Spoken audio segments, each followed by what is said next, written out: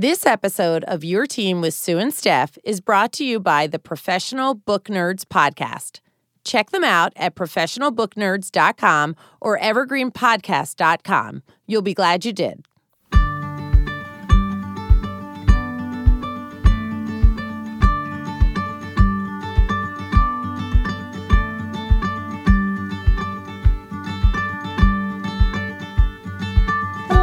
Hey everybody, welcome to another episode of Your Teen with Sue and Steph. I'm Sue Borison. I'm Stephanie Silverman. We're the co-founders and owners of Your Teen Media, the resource for parenting tweens and teens. This is such a good segue. Okay, so we just had this experience, which none of you will ever hear because it all gets edited out, where we got the giggles. All right, I got the giggles. No, you got the giggles too. I did, but I was giggling because I was watching you laugh. Oh, okay. Yeah. Well, first of all, there are two things in life that are totally satisfying. One is swearing. Oh, really, yes. like with that like you hurt yourself or you're mad or something, like it's just so satisfying.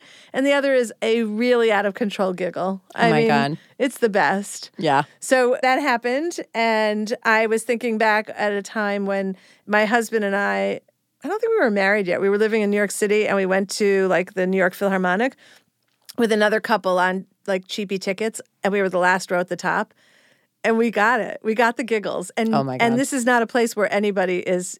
There's no. It's a giggle-free zone. It is a giggle-free zone and a judgment-full zone. And so we had to like literally crawl out of this space because we couldn't stop. I mean, it was unbelievable how that can like get in you and you just can't stop. I do love that laughter. My husband gets the giggles. He'll be watching some crazy dumb show on TV, and I will look over at him, and he is hysterical, like needs to get out more hysterical. And we put it in our family chat. I'll take like a 7-second video of him. And it is so joyous and funny. I'll walk into the room and I see him laughing and I'm pissed. It was like watching you laugh just now. Well, I know that because you've shown me your husband laughing out of control. And I thought he was laughing at something you just did because the laughter was so responsive, but you're like, no, he's watching TV, which like, that's fascinating. Isn't it? He does need to get out more. Todd, this is the podcast telling you need to get out more. We're here kind of to talk about technology and teens. It's such a current topic, but it's not really just a topic for teenagers. And I just had an experience. I would say I had two experiences. So Saturday night we went out with friends, and I left my phone at home. It was kind of like we were rushing and a little tense to get to punctual friends on time and not get the you're late again. And so I didn't run. I knew I didn't have it, but I also didn't run back in to get it. And it was very liberating. I mean, I really felt like I am only here and I'm only present. And the way I felt during the whole dinner was that I was annoyed that everyone else was looking at their phone. Because all of a sudden now it was like, I'm present and I feel a little left out. Like, why are you looking at something on your phone? And then the next night we went out to dinner with other people and I brought my phone and I somehow couldn't take the lesson from Saturday night over to Sunday. Which is no super transference weird. there. No transference. But today I'm fessing up and saying I'm really going to put my phone. I don't have to leave it at home, but I'm going to put it away. Like wherever away is, I'm going to put it away. So this is a great segue to Diana Graber, who was one of our panelists for our recent workshop on teens and screens, which had a much longer name, but that was essentially what it was about. And she just gave us such wonderful advice, and you will be hearing more from her in the podcast in a few minutes. And I think you will love her as much as we loved her.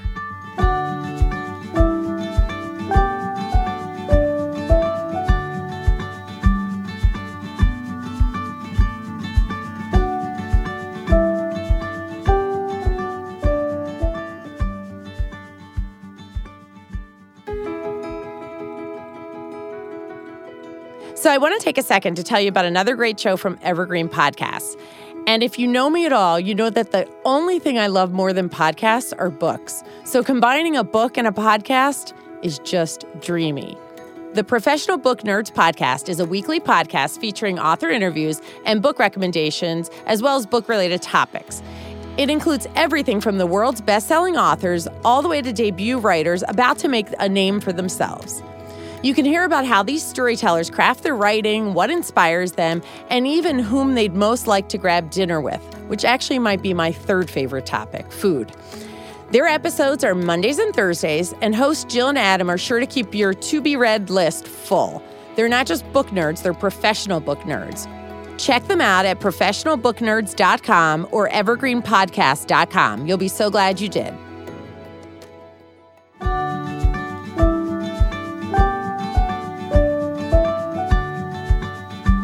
Hi, everybody. I'm super excited to introduce Diana Graber. We just recently had her on a workshop, and she was amazing. So we're happy to have her back now on our podcast. Diana Graber is the author of Raising Humans in a Digital World, Helping Kids Build a Healthy Relationship with Technology. And who doesn't want that? She writes for us, is interviewed by, and speaks often about technology's impact upon human behavior. Her no-nonsense approach comes from being an educator, a media producer, academic, and most of all, a mom. She developed and still teaches Cyber Civics, the popular middle school digital literacy program currently being taught in schools in 42 U.S. states and internationally. So, Diana, so great to have you on. Thanks for having me. Yeah, so obviously you know that this topic is on everyone's mind. It's funny because we focus a lot in the media and in our conversations about the problem teenagers are having, but it most definitely is a universal problem. We are struggling as parents. But because we're your teen, we're going to focus today on parenting our teenagers around the topic, and hopefully we'll all walk away with some tips that will help us in our own digital problems with usage. Can you just tell us a little bit about what you're doing in the classroom right now? Sure. And it's perfect because I work with teens and preteens. I teach a program called Cyber Civics, which we developed at a public charter school in Southern California about 9 years ago. And it's a middle school digital literacy program. And it's taught an hour a week throughout the entirety of 6th, 7th, and 8th grade. And we cover the whole, spectrum of digital literacy, starting with digital citizenship, which is the safe and responsible use of tools. We cover information literacy, which is doing research. And then finally, media literacy, which is using your critical thinking skills to analyze media messages. And really embedded in all of that, we talk about screen time in about 10 different ways.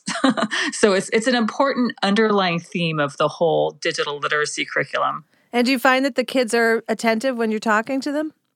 Well, yeah, and that's the thing. Like, I don't talk at them. It's all, really discussion-based scenarios that they hash out together. And that's really important because, it's their world. And I want to introduce these topics and I want them to consider them and talk about them and turn them upside down and debate them and come to their own conclusions about what kind of digital world they want to live in.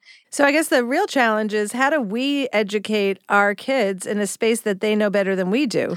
Well, you have to remember, let me step back a bit. They know how to push the buttons really well. What they don't have is our wisdom. And that's wisdom that we've gained by just being alive longer than they have. So we need to help them discover how to be kind, how to be empathetic, how to have deep understanding. Those are the things that come with age and wisdom. And those are the things that we can share with our children. So how do we do that? What are they capable of hearing? How do we give us the how to? Because that's what every parent wants. We want tell us how to do it. Well, I wrote a whole book about it. I don't know if I can synopsize it in 5 minutes. Can you just read that? Do you want to just do a live read right now? Do you have time? We might be here for a while. I'll try to give you the synopsis. So basically, I equate raising a digital human with building a house. You start with giving them a really strong foundation of social and emotional skills, mostly learned offline, that they can then apply to the online world when they're old enough and mature enough to have their own device. And then I talk about building a structure of knowledge. And that's really held up by 4 really important pillars. Number 1, screen time, which we're going to talk about. Number 2, reputation management. Number 3, privacy. And number 4, your relationships, which covers cyberbullying and sexting and all that. And then finally, the when your house is built, it's teaching your child how to engage in a wide community of hopefully other people that have had the same education, because we want our kids to get to the point where they understand how to use technology in really productive, positive ways. So that's a really long-winded way of saying this does not happen overnight. It's a building process that starts from day one and, goes all the way until your child is off in the world on their own. Let's look at these pillars. So in terms of when you think about your students, what are some of the exercises that you do? And you can pick any pillar you want, but walk us through it so that we can help parents understand it. Well, let's just talk about screen time because, like you said at the beginning of this, that seems to be the parental concern number one today, not only their children's screen time, but their own screen time. So we do the obvious. I have the kids assess their digital diets, but I have them do it in terms of everything else in their life and build graphs and add their time up together as a unit and divide it between number of kids in the class so they can get a physical look at how they spend their time. So, for example, I had one kid, when he looked at his graph, his bar that represented the time he spent gaming was about 10 times taller than the bar next to it, which was time spent outdoors. And he came up to me and said, "Mrs. Graber, do you think I spend too much time playing online games?" And I just laughed because it was like he was a little shocked at what he saw on his own piece of paper. They're often surprised when they see the graph? They're often surprised, like shocked even. Wow. And then, the second part to that, actually there's a first part and a third part that I didn't tell you about. Essential to that is the activity that follows. And that's their homework is to have a screen vacation. And so they don't like that very much because I tell them they have to try to go 24 hours without digital media, which most kids complain bitterly about and say it's impossible when I tell them they have to do it. But then largely they'll come back and they'll go, "Wow, that was so fun. Like I have never had 24 hours without media and I did all these things." So that's a surprise. And then what I didn't mention is before kids do it, I have them make a bucket list. And this is a lot of fun. They have to try to think of 100 things they'd do if they didn't have a phone. Like, okay, I'd learn how to ride a unicycle. It's kind of like this dream list. It's a bucket list of things you wish you could do. And so I tell the kids, when you get really bored during that 24 hours, go to your bucket list and try a couple of those things. Again, that sounds simplistic, but what we want to do is reintroduce real life to these kids, many of whom have not experienced it for a really long time because they're so drawn to their devices. And we have to remember that our digital devices have a lot of mechanisms built into them to capture and hold our attention. And many kids are really powerless. And so we have to really teach them about them and also give them alternatives. So when you do the 24-hour detox, do most of the kids come back saying they did the 24 hours or do they cave after, like 4 hours or something? I would say I get about 50-50. And this is after I have like 99% telling me it's impossible. The part of it that makes me sad is, so within CyberCivics, we have these send home parent letters that have activities that families do together to reinforce what they're learning in the classroom. So obviously the activity that goes along with that lesson is for parents to also go 24 hours without using digital media. And the students always warn me that that's a really bad idea. And they're right, because 9 times out of 10, actually 10 times out of 10 usually, the parents do not get through the 24 hours and kids obviously notice that.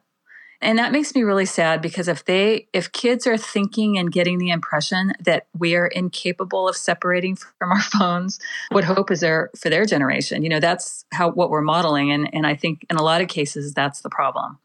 Well, and you said something that I think is so interesting, that the parents were having a harder time and the kids noticed this, right? And said, "Oh, my mom's not going to do that. My dad's not going to do that." So I love the idea of the kid being the teacher.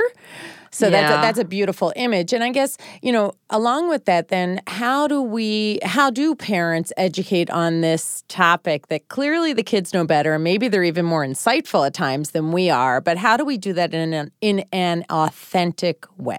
Well, there's a lot of ways. Especially when you're talking about teenagers, this is just a discussion. The other thing I do, and I do this with preteens at the very beginning of CyberCivics, is I have them interview a parent to find out what life was like before the cell phone was invented. Can we even remember? Well, yeah, exactly. Can we? That's the question. But, a lot of families have never had that discussion. And that's an important one because it's a really big part of our lives. And so I think it's nice to tell kids, how we survived without it and what we did, what were the alternatives and the pluses and minuses that it brings into our life. So it's just having these really heartful discussions and talking about how we want to live our lives and, what's important and what's not important. And I think that's just essential to raising teens today. Yeah, I think that's true. And I guess I'm thinking about parents and kids and, trying to teach these lessons. How much of it do you think is modeling? Just from listening to, I'm going to set the research aside because you can find research that will tell you just about anything you want to believe, right? When it comes to this topic, like it's good, it's bad, it's somewhere in between.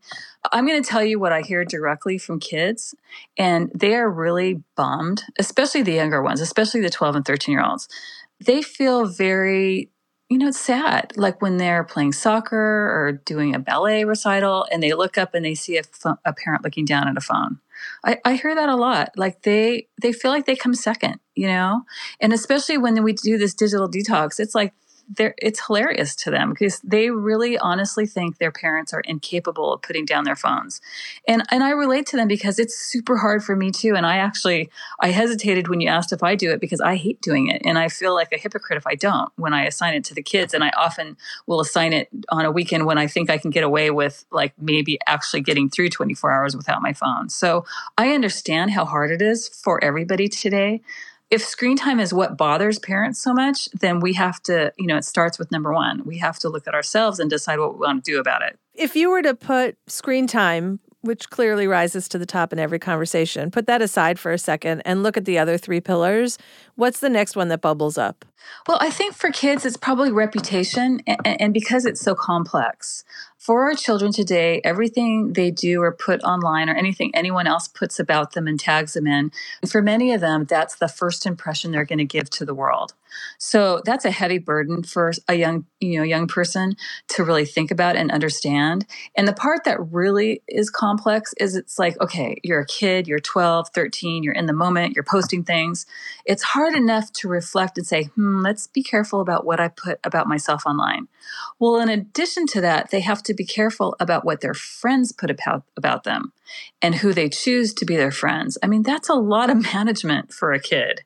Digital reputation is a super important topic to have to discuss with your kids and to make sure they fully understand. Yeah, so I think that goes both ways also because we're also learning that, we love the phrase, we're building the bridge as we walk across it. I've done this. I know other people do it where they cross over and share something publicly on the internet that their kid didn't want them to. Oh, yeah. So do you hear that from the kids? Oh, yeah. I hear that is a big, big topic. Like when the whole digital reputation thing really dawns upon them, they're like, oh my goodness, my mom's been posting about me since I was little. And a lot of times they'll say, Mrs. Graber, will you talk to my mom about that? I'm like, no, that's your job, Yeah, so it's just so complex. Yeah. I want to move into a different question, which the way I kind of picture the story of parents talking about technology is what we're all hoping for is the quick fix. I always think about going to the pediatrician when my kids were little and how I was praying for it to be like an ear infection or strep throat so they could get antibiotics, and instead being told it was the flu, and I just had to write it out. You had to write it out. Dang. Right. So I think that the equivalent of that story is everyone's waiting for the monitoring device that's the fix. Like, tell me what I should do. Tell me what I should use. Right. What apps should I use? Is there a place for that in this story? There are so many topics that are important that relate to understanding how to use our devices safely and wisely that you can't just wave a magic wand, tell your kid to be careful about cyberbullying and say, go for it. That's completely ineffective. It takes a lifetime of conversation and preparation to be a really great digital citizen. So it takes a lifetime of preparation. Are you encouraging kids to put timing things on their devices? Is there a world where both those things work together? Well, I think the monitoring stuff is great for the younger kid because especially, it's like training wheels, helping them to learn how to use their devices, well. But I think as a child gets older, especially as a teenager, they're going to rebel a bit against those things, and they certainly find ways to get around that. It's much more effective to give them an education in the things that are happening with their phones and their devices that are either capturing their attention, collecting their personal information, and feeding them customized stream of ads or whatever. Like all of that knowledge will go a lot farther than putting, some sort of parental control on the device. How about, I think there's a lot of parents, especially we hand them the phones, right? And a lot of times we don't think about the consequences and everything that comes along with the phone. And now it's a couple years later, and here I'm sure there are many parents listening thinking, oh my God, how do I rein it back in? It's gotten so out of control. So what can that look like? Give a few nuggets if you can. Well, reining it back in is tough. So a lot of this work is preemptive. And I think that if you can be super proactive ahead of time and having especially some sort of agreement with your child when they do get a device, that's super powerful. And it's super easy to do. I mean, on CyberWise, we offer a parental agreement that's free to download and use and amend to your own, whatever works best for your family. But I think, getting a phone is a privilege and it's a responsibility. So to sit down with your child and to really have some rules like, this is the time you put it down at night. This is the hours you're allowed to use it. You have to be this age to join social media accounts. That's super powerful. The other thing I offer in my book is a checklist for families to see if your child is ready for a phone. And it offers some just real simple questions that a parent can ask themselves, go through and see if your child has this basic knowledge before you hand them a powerful device. That is so far before our audience. I mean, what age do you think kids are getting phones at on an average now? I think that the last I read was something around 9 or 10. Yeah, so I think it's 10.5 I just read. Yeah, our audience, we're already screwed if we didn't do all that. The horse has left the barn. Well, if the horse has left the barn, it's not too late because even teenagers still need their parents to be involved in their lives. Certainly, they've experienced or witnessed cyberbullying or may possibly even sexting. They've seen people, be snarky online. They've seen ads that they're questioned about or, news that maybe sounds unbelievable. Those are great conversation starters. So, teenagehood is not too late to have conversations with your kids and ask them. Like a real simple thing to do is nearly every kid is using Snapchat. Nearly every parent I talk to has no idea how Snapchat works. So ask them to show it to you.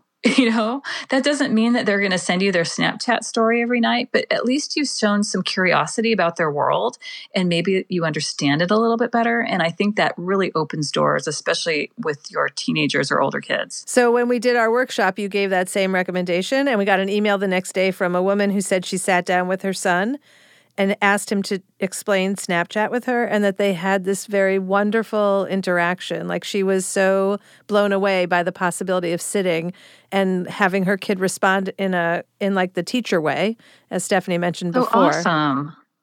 I mean, that makes me so happy because it's so simple, you know, and it's just us showing a curiosity for their world. Like it's a brand new world for us and have them tell us what it is. And it's really interesting how kids use it too. They have such interesting ways of communicating with one another. And oftentimes we misinterpret that communication. And so to have them explain that to us, it's almost like we're being anthropologists. Yeah. And I love that word curiosity. And I can't remember who said it to us. Sue might, because the two, my half brain plus Sue's half brain usually make a full brain. So one of us can pull this out. But somebody said to us, when you come at them with a genuine curiosity, not expecting that you're not leading them down somewhere you're expecting the answer, or you ask them like underhandedly, like you really are curious. And I think kids sense that when you ask it that way. And I can't remember who said that to us, but I thought that was a brilliant line, like really coming at it that way. Well, I think I might have shared that with you. And again, I'm as bad as you guys because I can't remember where I heard this. It's a great analogy though, but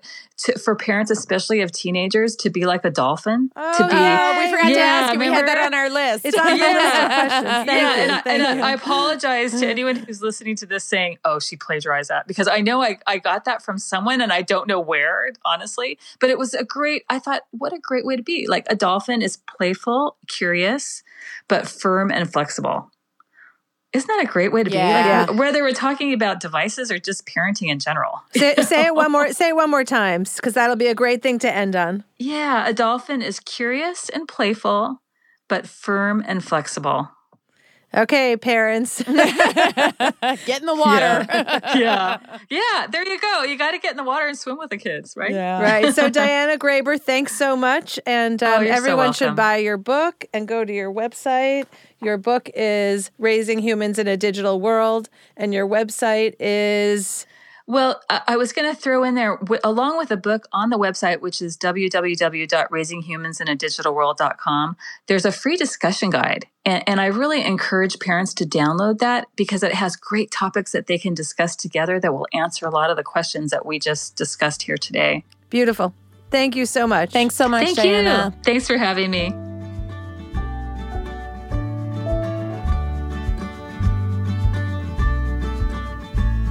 Thanks for joining us for the Your Teen podcast. If you have any topics that you want us to talk about, let us know on our Facebook page or email editor@yourteenmag.com.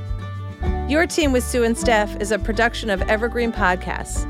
Special thanks to executive producer Michael D'Aloia, plus producer Hannah Leach and audio engineer Eric Koltnow. You can find more from us at yourteenmag.com, at evergreenpodcast.com, or anywhere you listen to podcasts. And don't forget, if you like today's podcast, please leave us an iTunes review. Help other parents find our podcast. We'll see you next time.